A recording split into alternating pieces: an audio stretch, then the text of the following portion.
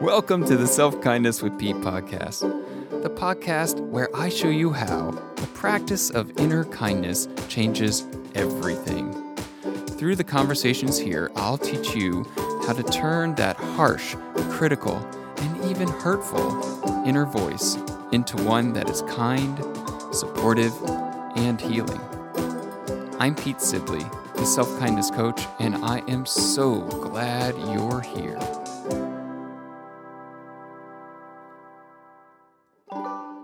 Hello and welcome to another Self-Kindness with Pete. I am Pete Sibley, and how are you doing?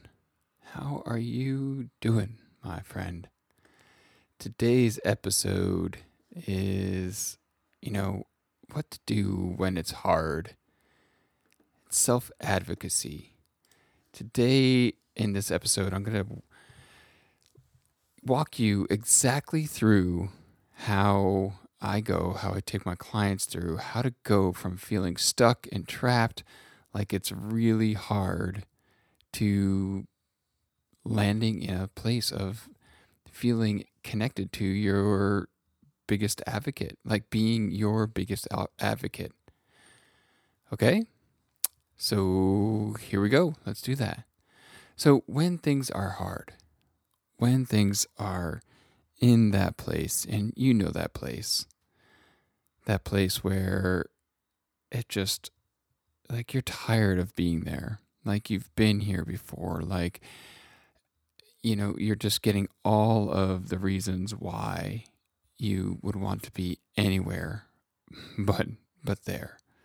When it's hard, when you're doing your intergrowth work and it's hard, your mind keeps giving you all kinds of hard things, or there's emotions there that are just so challenging. Disappointment, shame, embarrassment. So what to do? Well, we begin with where we are. You can say that you want to be anywhere else but where you are. But by getting in touch with where you are right here, you stop all of the spin out. You stop all of the extra thoughts about it. You end the putting it, quote unquote, out there. You stop all of that and you bring it right here. Now, I know there are some people, even some people in the coaching world, that say like, yeah, well, you bring it right here, and they want to kind of like coach you beyond that, which is great. But I feel like at times we forget that landing right here is where they even began as well.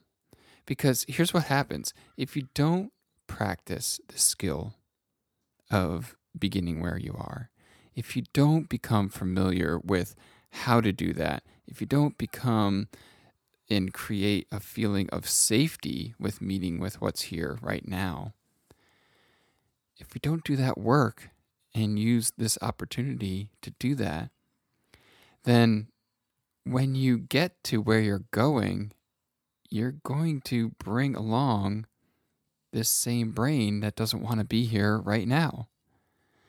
So you're not going to be loving where you are with that same brain. So every moment is a chance to meet it. And especially when it feels hard, because we love to tell ourselves, oh, it's going to be so hard. And in that moment, we forget all of the hard things that we have done in our life already. So starting with where you are connects that back to learning and being somebody who is gentle towards themselves, somebody who is graceful towards themselves, being somebody who advocates for themselves. And you cannot do that when you're in a mind that feels stuck, trapped, like the world is against them. You can learn how to love that feeling. You can learn how to accept that feeling when the mind feels, or we say your mind feels it, but really your body is feeling it, right? Your body is feeling that's stuck and that trapped, and your mind is trying to come up with solutions. So when it is hard, it usually means that there is something that wants to grow within you. It means that you have come up to an edge. It usually means that you are being called to become something that lays on the other side of that challenge. You know, I had a friend who was talking about dating after having been divorced, and mentioned some things that were coming up in the new relationship. And I invited him to just notice that, yeah, these challenges are coming up, and it's a chance to continue to grow. It's a chance to continue to grow the relationship. And just that simple reminder can be enough to kind of put us back into, oh, yeah, I didn't mess up. I didn't say the wrong thing. It's a chance to grow in this relationship. The thing that you are being called to lays on the other side of the challenge. So, what is your challenge right now? Is it work? Is it career? Is it a relationship? Is it family? Is it, money? Is it the world, the news? Whatever it is, that's where we begin. And we begin with right now, feeling into that, seeing it, even when it's hard, knowing and connecting it to, this means there's something that wants to grow within me. Because when you see challenges and things that are hard in this way, it completely changes how you relate to the situation, right? How you relate to the challenge. And therefore, it changes how you approach it. It changes the mind, literally, that you're bringing to it. It's like when you give yourself that, seeing the challenge that way, you're bringing a different mind to that challenge. So here are a few ways to do this in the moment. Number one, we support what's coming up right here, right now. The tendency can be to fight so endlessly against what's here right now. You can literally transform a situation by simply allowing what is already here and allowing that to be here. And feelings and emotions are excellent ways to practice this, right? Because they're right here. We feel it. We feel it in our gut. We feel it in our back. We feel it in our heart. We feel what we call disappointment, and we don't want to feel it. But I invite you to try that. And it's so prevalent around us that, I have people who tell me when they start crying that they're sorry. They're like, oh, sorry. For what? For feeling? For being human? For having like a body that functions properly when it feels an emotion? One of the responses is to cry. I have people that sometimes end the conversation early when they begin to get emotional, because they are still growing this capacity to allow what is.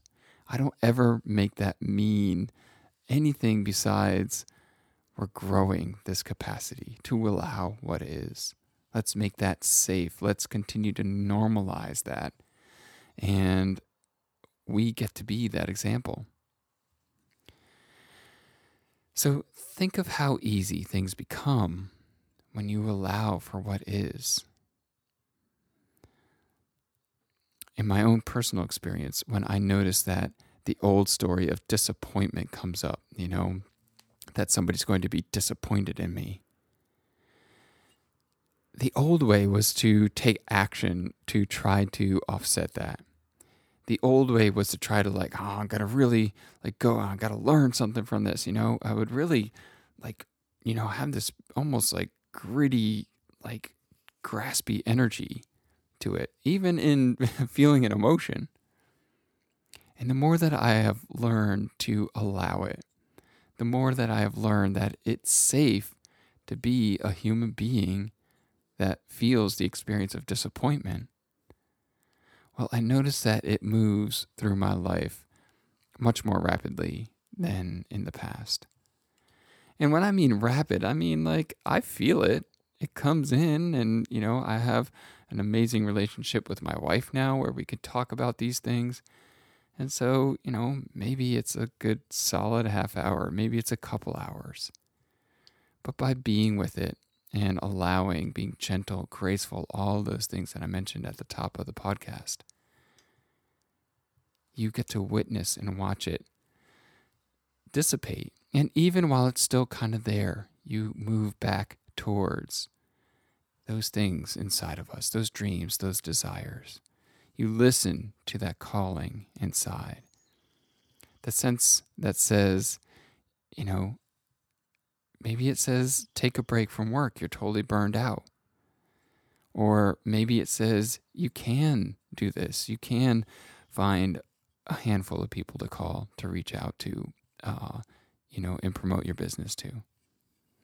The only thing that ever is stopping you is your thoughts. Your thoughts that project a fearful future, your thoughts that pull up the past, and, go into all of those reasons why you can't allow and just be with what is right now. But allowing is about your life. It's about being your biggest advocate. And here's where advocacy comes in, self-advocate. I had to look up advocate because I've been thinking a lot about it lately, and it seems to be showing up in a lot of different places. And so when I looked it up, it said that to advocate is to publicly support or recommend a particular cause or policy. So self-advocacy is, first we do it internally, and then we do it publicly, supporting us, recommending us. We are the particular cause. We are the policy, our beliefs of what we believe and think and feel about the world. We advocate for that. We publicly support it. And this is new, folks. This is where this gorgeous work can take us. Before it was, we were just landing on the spot of remembering that we can connect to the beautiful isness that we are. And now we are moving beyond. We are taking this to the next level, and that is what self-advocacy is all about. Publicly supporting your ideas, your beliefs, not waiting for somebody to not be disappointed in you. And of course, anyone that I have ever seen live from this place, they don't do it maliciously. They don't do it the way that we think we're going to do it if we're like, oh, I just am going to advocate for myself. And you listen to other people. You are more attentive to them because you're not afraid of what they might say. If they say something that totally disagrees with you, well, now you have a tool of how to land with that, how to check it out and just be like, I hear that you disagree with me. And I'm grateful that you shared that with me. And I'm still going to advocate for myself. And the reason why this is so hard is because over our lifetimes, we have wanted to advocate for our ideas, our desires, our visions, advocate for us belonging in the room, any room that we step into. And then life gives us something to really work that, to really firm up that belief. And it's hard. It's a challenge. And you didn't know this before, but the growth that you want always lays on the other side of that challenge. Now you know that from this podcast. And so now, when you're advocating for your ideas, your desires, your visions, when you're advocating for being in that room and somebody or something comes at you and, says otherwise, you are advocating for yourself. And you say, I hear you saying otherwise, and I'm going to take that chair over there because I believe I belong in this room. So if that otherwise gets really loud, then we use the tools of self-inquiry and we question it. Or we use things like the thought model and we work out that thought and the feeling combo. And we get to know it, we get to understand it, and become more intentional about bringing ourselves back here and intentional back into our own self-advocacy. And this is how you begin to truly live. This is singing at the top of your lungs. This is laughing until you cry. This is dancing like nobody's watching. This is your birthright. And this is the work that I do. This is the work of self-kindness. Self-kindness is just words that become an entry point. And yes, it truly is the work of self-love. You know, it was in the midst of my depressive thinking that people would tell me, like, I needed to be more self-loving. I had no idea how to do that. And so I went out and I found out how. And that's what I'm sharing in this episode. And that's what I do with my clients, my one-on-one clients, and my coaching. And this is for you. If you're tired of being tired, this is for you if you feel there's so much more to your life, but you don't know where to start. This is for you if you feel stuck or feel trapped or feel unempowered or feel all of those self-doubt. This is where we begin. It is intense freaking work. It's deep work. It's intentional. It's hard. And it's so worth it. It's what we're here for. It's what we're going for. It's worth it because of where it takes us. So, are you ready? Find the link in the show notes and set up your free call. Reach out to me, DM me through Instagram. Find me there. And tell me what you think about this conversation too, about self-advocacy, about when it gets hard, what to do. I love you, and I hope you have a beautiful, beautiful week. Okay, see you next time.